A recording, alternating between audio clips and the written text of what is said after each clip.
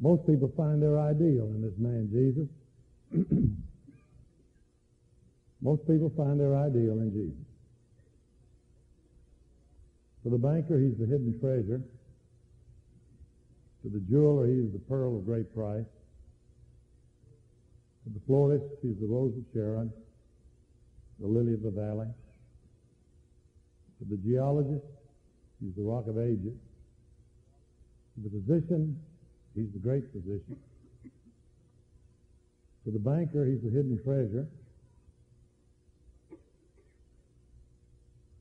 To the hungry, he's the bread of life. To the thirsty, he's the water of life. To the lost and looking and lonely, he's the Savior of the world. Jesus is God in human flesh. If you want to know what God is really like, look at Jesus. Let me turn that around. Jesus is not like God. God is like Jesus. You want to know what God feels about things? What did Jesus feel about things? You want to know what God's attitude is to people who are having problems and troubles? What was Jesus' attitude toward them?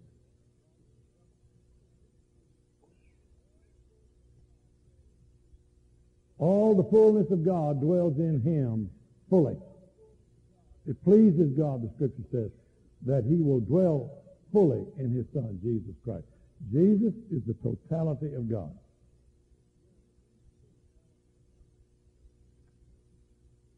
That's why we are emphasizing Jesus these last few Sundays, as we always do, really. We really don't have any other message but this man. We're concentrating upon it. Last week I talked about Jesus. In the four Gospels, you read his name over 500 times. In the entire New Testament, you read his name 905 times. Jesus, Jesus, Jesus, sweetest name I know, fills my every longing, keeps me singing as I know. There is none other name under heaven given among men whereby we must be saved but the name of Jesus. The fairest of 10,000. A lot of people get off track because they begin somewhere else trying to define God than with Jesus. George Buttrick was a marvelous preacher and teacher and pastor. He was chaplain at Harvard for many years ago. And a student one day said to him, I don't believe in God. I don't believe in God. And Dr. Buttrick said, well, come in and sit down. Let's talk about it. He said, you know, I probably don't believe in that kind of God either. Tell me what kind of God you're talking about. I have read Clarence, people who are professed to be, are called to be, designated as atheists. I read the biography of Clarence Darrow, supposed to be an atheist. Wrote a marvelous book entitled Attorney for the Damned, with a great title for the life of Jesus, Attorney for the Damned. I don't believe Clarence Darrow was an atheist. I just believe he got the wrong idea of God along the way. As I read him, I hear him saying things about God and feeling things about God that if he knew Jesus, he wouldn't feel. I read the works of Emerson. I read the works of William Cowper Brand, the editor of the Iconoclast, shot down by a pistol on the streets of Waco because of some of the things he was saying about churches. And some of the things he was saying about churches on the outside, some of us are saying about it on the inside. We need to be more like Jesus. He was really opposed to writing about an iconoclastic attitude toward false ideas about God. We want to know what God is like. Look at Jesus. And for a few moments this morning, let me put the microscope upon him, the magnifying glass upon him. You know, if you're looking at a beautiful painting, and you take a magnifying glass, and you look at one part of it to see how the artist did it, to get more of the detail, With that magnifying glass, on that part of it, on the edges of that magnifying glass, everything else on the circumference, on the periphery of that, looks blurred. That's why we want to focus on Jesus. We so often and too often in theology and often in church and teaching and preaching get focused on something else, and Jesus gets blurred in the process. So we need to focus on him. Martin Luther said, flee the hidden God and run to Jesus. Flee the hidden God, the God that is not totally revealed in the Old Testament. God is being progressively revealed, not because of God's reticence, but because of man's incapacity to understand the nature of God. So you do not get the full revelation of God until you get to the New Testament and to the person of Jesus Christ, which is why Martin Luther also said the Bible is read forward, but it's understood backward. You'll not understand the Old Testament adequately unless you begin with Jesus. You'll not understand the epistles and the remainder of the New Testament properly until you understand Jesus, which is why I urged you last week to spend at least 50% of your time reading Matthew, Mark, Luke, and John. That's the heart of the story. That's the heart of God. Jesus. What kind of man was he? We all have our mental pictures of him, and that's proper. There's no physical description given of Jesus in the New Testament, and I believe it's providential that we have no physical description. I believe the silences of the Bible are as inspired as the words of the Bible. There's some things that God doesn't want us to know. He wants us with our own minds and thoughts to fill in some of the blanks. Every person sees Jesus through the lens of their own experience. I visited a Christian mission school in Oklahoma many years ago to speak there, and an Indian had painted a picture, his interpretation of Da Vinci's The Last Supper. And all of the disciples and Jesus were what? That's right. They were Indians. I preached in East Africa, in Kenya and Tanzania, and their art about Jesus, they picture him as what? As black. Everyone sees him. He is the universal Savior. The universality of his message and of his love means that he is a man for all persons and all seasons. What kind of man was he? Well, through the lens of my own experience, I see him as a real man. I see him as a very physical man. I see him as a very energetic man. I see him as a person who had something about his personality that just attracted people to him. And I don't believe it was just his physical strength, though I believe he had that. He cleansed the temple, as you know, with those muscles rippling with the sweat on his muscles when he was throwing the money changers out of the temple. He worked as a carpenter for most of the 33 years of his life, outdoors in the middle of that hot sun, walked everywhere he went and overrode anywhere in his life except the last week, and he had to borrow a donkey to ride in. He was an outdoorsman, man's man. You'll never convince me that a drinking, cursing sailor by the name of Simon Peter would have followed some little namby-pamby, apologetic, milk-toast, strain for spine kind of pusillanimous nonentity. I believe there was something manly about him from the top of his head to the bottom of his feet. I believe he could walk further and work longer than any man that ever lived. That's my perception of it. I also believe he was a likable man. People liked him. Now, the religious leaders had trouble with him. They even had a kind of love-hate relationship with him at first. They just couldn't turn him loose, and they kept coming back and coming back and coming back. These Pharisees and Sadducees and scribes. He kept upsetting their apple carts, and he kept kicking their sacred cows. He kept trying to get them to see the truth behind all of the tradition that they had built up and gotten in the way of a relationship to God. But the Bible says that common people heard him gladly. What does that mean? That means folks who've got common problems and know it and willing to admit it. People who fear. People who have failures in one way or another in their life. People who've got hurt or hate. Common folks. The problem's common to all of us. They heard him gladly. Why? Because he gave them hope. He gave them assurance that life could be better and could be changed. He never put down anybody. Likable man. Children liked him, and that's probably one of the best compliments he could ever be paid. Children crowding around Jesus with their ringing laughter. Children are the best judges of character in the world. They can spot a phony quicker than anybody else. And that's because they've not yet learned how to be phony.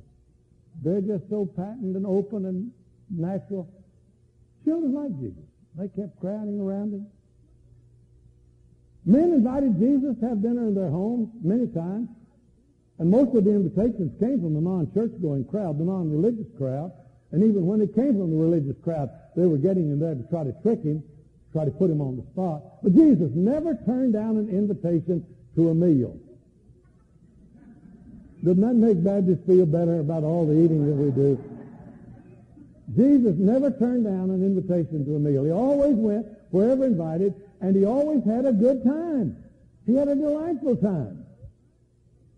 No one ever felt the presence of Jesus to be a cloud upon the company. No one ever laughed any less because Jesus was there. Nobody ever had any less fun because Jesus was there. Jesus did not come as the world's great wet blanket. He didn't come to frost the earth and cut the flowers and kill the song and turn out the light and drape life in black. He said, I'm come to give you life and to give it to you abundantly. He liked to go to parties. In fact, his first miracle was at the celebration of a party, not at a cemetery. They'd run out of refreshments at Cana of Galilee, and there were no convenience stores open at that time of the night.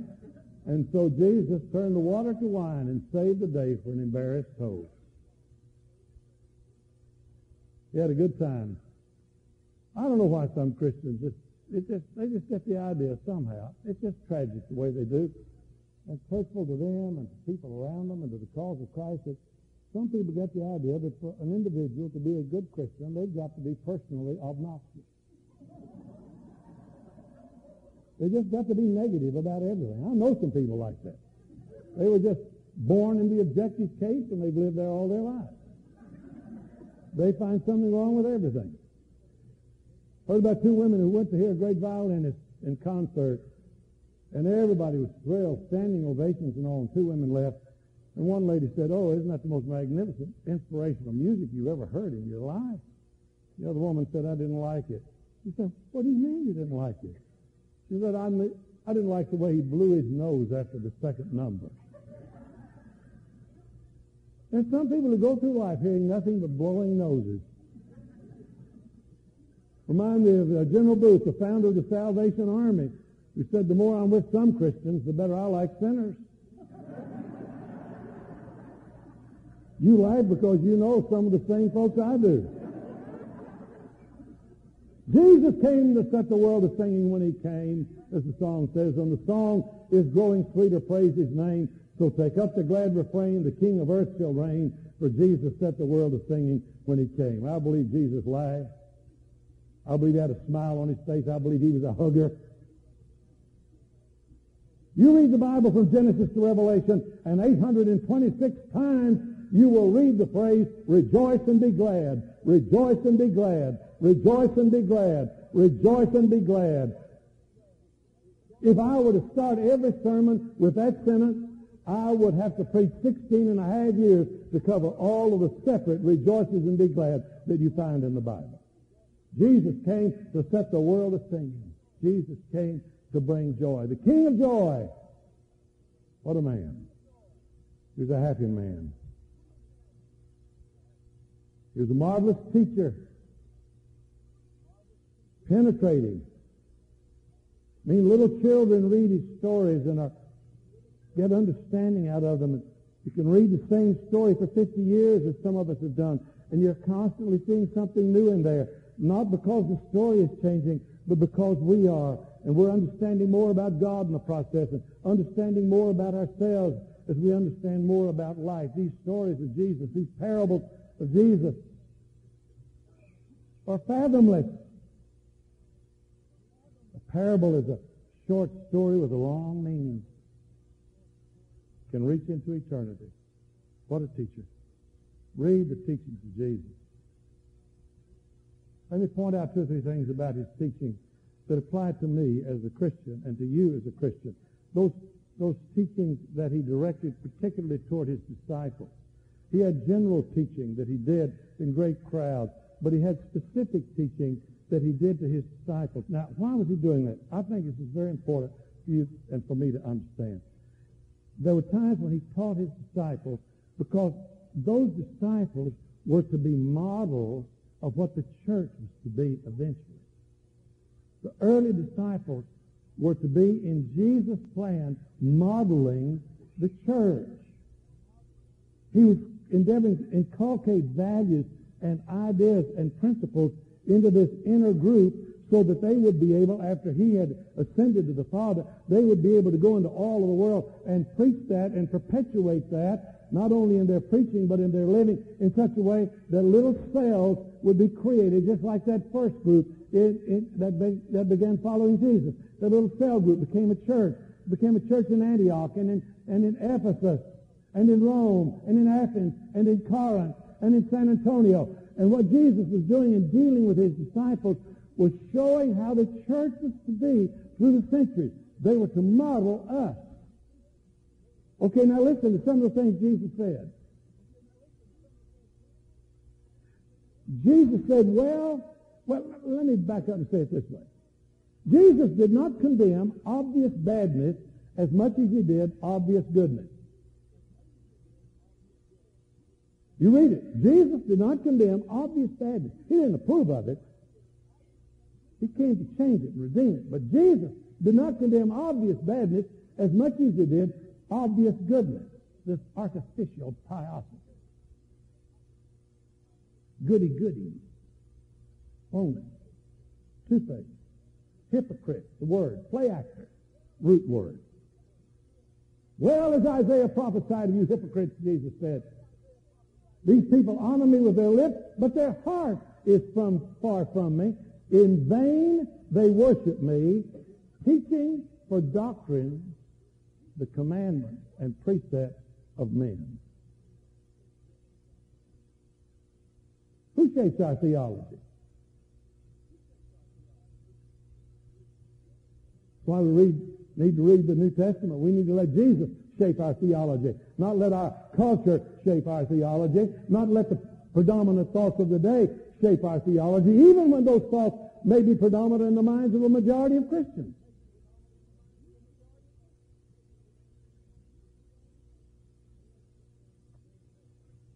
Three other quick things that are very important. I hope you'll turn them over and over in your mind. That Jesus was teaching those early disciples and consequently teaching us who claim to be his followers. The 9th chapter of Luke, John said, the Apostle John, beloved apostle, and he was about 16, 17 years old, he and his brother James, when they started following Jesus. And Jesus nicknamed them the sons of thunder because they were so impetuous and so energetic. And you can catch that here in some of the things that John and James are saying. Here John says, 49th verse of the 9th chapter of Luke, Master, we saw someone casting out demons in your name, and we tried to hinder him because he does not follow along with us. Jesus said to him, and I believe he looked at him with those loving eyes but stern face and said, do not hinder him, for he that is not against us is for us. Jesus is saying to his disciples here a profound and powerful lesson that needs to be replicated in our lives and in our church. Jesus is saying to him, don't limit me. Don't you draw the parameters of what's acceptable. That's my business. I visited, as some of you have, Westminster Abbey, and near the entrance to Westminster Abbey, the grave of David Livingstone And on that grave, other sheep I have which are not of this fold. It is proper that they too should come. Somebody on the other side of the mountain serving God in a different way, different place, different language, different order of worship, different kind of service. You leave them alone. You pray for them. Don't hinder them. That's my business. You tend to your business and do it right, but don't limit me, because I am the universal Savior. I've come to save the whole world, red and yellow, black and white. They're all precious in my sight, and they're all going to be a part of my kingdom. From the east and the west and the north and the south, they shall come and sit down in the kingdom of God. Don't limit me. We go on to another dramatic event immediately following this. And it came about when the days were approaching for his ascension, he resolutely set his face to go to Jerusalem. He sent his messengers on ahead of him, and they went and entered a village of the Samaritans to make arrangements for him. Now, you need to know, if you don't already, the Samaritans were detested by the Jews and vice versa. Not by Jesus, but by the Jews. The Jews would not even walk through Samaria. They called the Samaritans half-breed dogs because they had intermarried with their conquerors many years earlier. The Samaritans equally detested the Jews.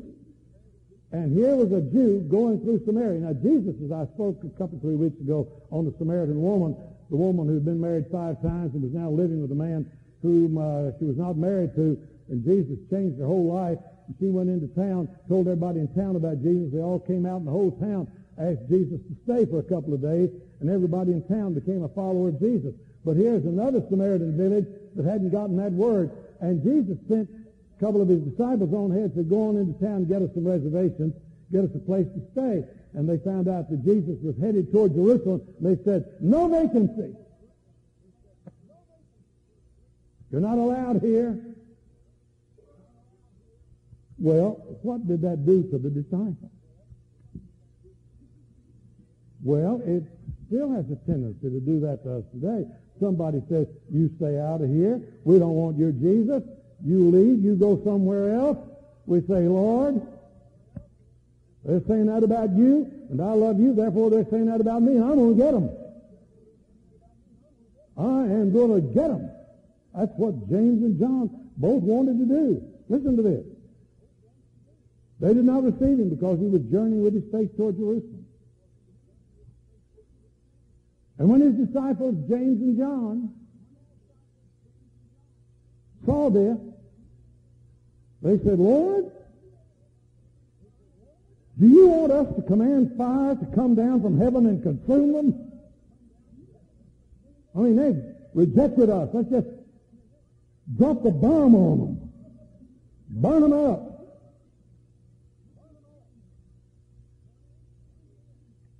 He turned and rebuked them. He turned and rebuked them. And he said, you don't know what you're saying. Your spirit is wrong. And they went to another village. Well, what about that village? Were they judged? Let me ask you a question. If you resist Jesus, you kick him out of your life, and you can, does God judge you? No. You judge yourself. The rejection of Jesus carries within it the seeds of its own judgment. If I refuse food and starve to death when it's there on the table in front of me, is it God's fault? Is it the chef's fault? No. I didn't take and eat. So Jesus didn't judge them. They'd already judged themselves. What could be worse than leaving Jesus out of your life? What could be worse? No forgiveness for sin, no peace, no hope, no joy. What could be worse? What I hear Jesus saying to these folks, don't use force. Don't use force. Jesus never forced anybody He never coerced anyone. He came and invited the whole world. But he didn't coerce them. He didn't force them. He invited them. A Muslim was talking to a psychiatrist, Dr. Robert Coles, one of the people I enjoy reading, a remarkable man. This Muslim said to Dr. Coles, Allah would tell the world God is great, very great.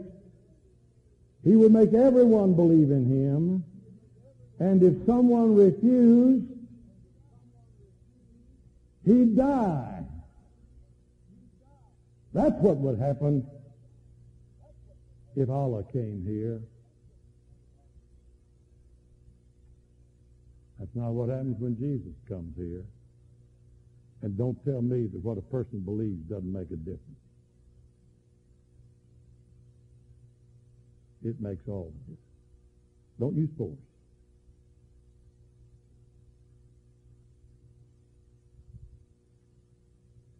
I remember years ago when we were having the two services, one was at 8 and the other was at 11, but before we went to the schedule we have now, I was leaving one morning about 7:30, and neighbor moved away now many, many years ago. He was out in the yard picking up his paper, and I went by, and I slowed down, rolled down the window, and said good morning to him. He said, Buckner, where in the world are you going so early in the morning? I said, I'm going to church. We got services at 8 o'clock. Oh, he said, that's right, it's a Sunday. And I said, yeah, it's Sunday, and I'm going on down. We have an 8 o'clock service. I said, I'll see you later. He said, give him hell, Buckner.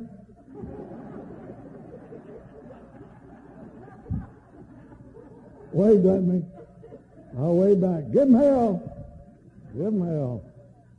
I rolled along. I thought, man, they ought to have enough hell in their life. We all do. We don't need to come to church to hear more of that. We need to come here to find out that there's some heaven available. There's hope available. There's health available, spiritual and mental. Don't use force. The most powerful force in the world is not force. The most powerful force in the world is love. Love. Don't use force. And then one more before I conclude. Jesus had fed the 5,000 on the banks of the Sea of Galilee. And incidentally, the feeding of the 5,000 is the only miracle Jesus performed that is recorded by all four gospel writers, with the exception of the resurrection, which is, of course, the miracle par excellence. That's in a category all by itself. I'm talking about the earthly, physical ministry of Jesus leading up to the cross. The only miracle that every one of the gospel writers recorded is the feeding of the 5,000. And there's a reason for that, because here is a critical turning point in the ministry of Jesus. A significant fulcrum, a real juncture. He fed the 5,000. And they began to say, hey, if this man can multiply 5 loaves and 2 fishes and feed 5,000 plus, that's just the men they counted. Be 15,000 or more people there. He can do that. And we've already heard about the fact that he can heal the sick. And he can even raise the dead. Man, what a king he'll make. I mean, somebody gets wounded, he can heal them. If we run out of supplies, he can multiply loaves and fishes. Somebody gets killed, he can raise them to life. While we get him as our king, we can get rid of the Romans. We can set up an earthly kingdom. And that's exactly what they plan to do. And John tells us that. Jesus, therefore, perceiving that they were intending to come and take him by force to make him a king, withdrew himself to the mountain by himself alone. Now, you read the account in Matthew and Mark, and they tell us something more. That before Jesus went to the mountain alone, he, and it's a very strong word, he constrained his disciples. His followers, His church, His us. We. He said, you get in the boat and cross the ocean, cross the sea. You get out of here. My kingdom, He said, is not of this world. You leave. We're not going to be a party to this. And He went up into the mountain by Himself alone. This is powerfully significant. Jesus is saying, don't use me for some personal desire. Don't use me as a means to some other end. I'm not a means to some other end. I am an end within myself. Don't you use me to just get materially wealthy. Don't use me to get fame. Use me. It may come to you. Wealth may come to you. Don't use me as a means to some other end. If in serving me you are blessed in such a way that you materially prosper, that the world comes to acclaim you, give me the glory for it and use it for my honor and glory. Don't use me for some political end. Don't use me to get rid of the Romans. You're more concerned about getting the Romans out of Israel than you are letting me get God into your heart. Don't you drag me in my holy name into the mud of partisan politics. My kingdom is not of this world. Do not use me. Worship me. Follow me. Obey me. For I have come to save you. If I save you politically 1,000 times, if I save you physically 1,000 times, if I save you financially 1,000 times, and your soul will be lost, what does it profit a man? What does it profit a man if he gains everything he wants, even using the name of Jesus, but never knows Him? What does it profit him? To gain the whole world, but lose his own soul. Jesus is not a means to some other end. He is an end within Himself, Alpha and Omega, beginning and the end. Well, He did not come primarily to teach, and He did not come primarily to give us an example of what God is like in everyday concourse of events. He came to save us. What a Savior. No one else can save us. No one else can save us. We cannot save ourselves. We cannot save ourselves by good works. You remember Daniel being called out to interpret the handwriting on the wall at Belshazzar's feast? And it said, God has said, you are weighed in the balances and found wanting. You are weighed in the balances and found wanting. Picture a balance here, huge balance, big enough for me to stand on. And I stand here and the balance goes down to the floor. And over here on the other side, there it is. I am weighed in the balance and found wanting. And so I say, all right, I am going to pile all of the sermons I've preached in nearly 50 years, pile all of them up here. All the hundreds of revival meetings I've conducted, I want to put them up here. All the books that I have read, all the visits I have made, all the people I've tried to talk to about Christ, all the works I've done in the life of the church, all of that, I want to put it over here, and that scale over here does not move 1/4 of an inch. So I called my friend Billy Graham. I said, Billy, come get on this thing for me, will you? And he gets on there, nothing happens. I don't know him, but I'd call him and ask him for help. Pope, would you come and get over here on the scale? I need you. I'm in serious trouble. Come over here. I'd get all the religious leaders that I know. I'd get everybody from every denomination I know. And I'd put them on there and I'd say, help me, because I am in terrible strait. I have been weighed in the balances and I've been found wanting, and the scale hadn't moved a bit. And all those folks and all those works, all those deeds are still up there, and the scales haven't moved. And they won't move. And all of them get off. There I am standing there flat-footed and without hope. Okay, Father, I'm going to put your son over here. Just him. I put my faith and trust in him and him alone. And if he can't save me, I can't save myself. If he can't forgive me, I can't forgive myself. If he can't help me, I can't help myself. And he puts one foot on that scale and second foot on that scale. And I tell you, it's like a rocket taking off to go into outer space. That scale goes up, and I go straight into the presence of the living God.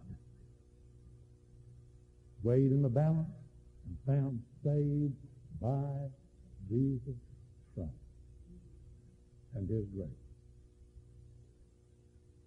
Friday afternoon, I talked to a sweet, beautiful, smart little 9-year-old girl named Jenna Andrew and her father Dick, wonderful father. Granddaughter of Dorothy Andrew, as many of you know. Well, Jenna had said she wanted to talk to me about becoming a Christian. So we talked Friday afternoon. I don't know when I've talked to a sharper 9-year-old girl or 9-year-old infant. And I talked to her about what it means to be a Christian, what it means to trust the Lord. She says, I've done that.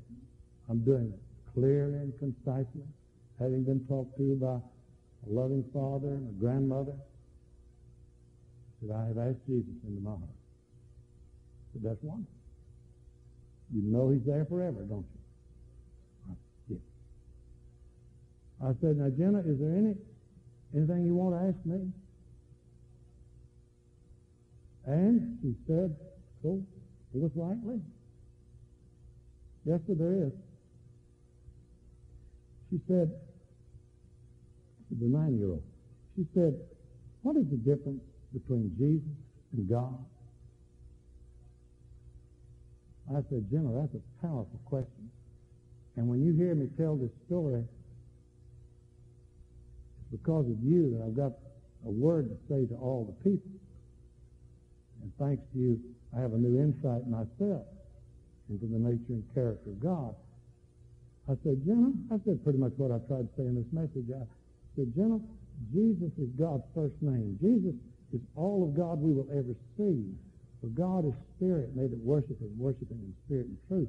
The God we will see in eternity will be Jesus. But I said, Jesus is only one of the names for God. Same person, but just different names. I said, Jenna, what's your full name? She said, Jenna Lynn Andrews. I said, that's wonderful. You've got 3 names. I've got 3 names. My first name is Charles. No one ever calls me that because I never went by that, except when I was in the Marine Corps, and they called me Charles. In fact, they called me a lot of things, but they called me Charles. They called me Charles. Charles Thing. I knew who they were talking about. Most of the time, people call me Buckner.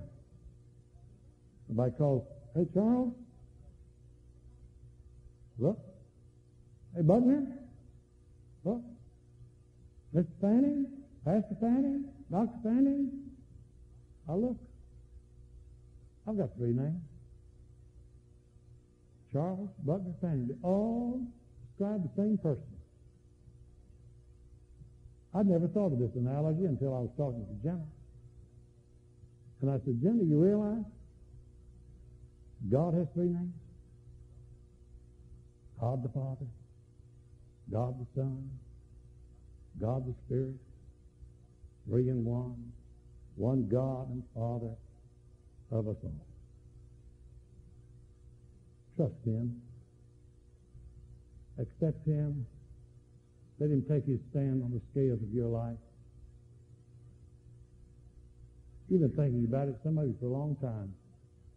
You'll never be in an atmosphere of more congeniality, more prayerfulness, more affirmation than you will here in this place. Maybe to come from some other church somewhere. You want to be a part of this fellowship, this little cell group here that's trying to be in our day what Jesus' disciples were in his day, trying to learn from him and from them what we ought to be, what we ought to think, how we ought to act, what we ought to do, what we ought not to do. So you'd do us good to come. You'd help us, and we'd like to help you, and together we'd help one another to be more like Christ. So that's the desire of us all. So I'll be right here to greet you and to welcome you.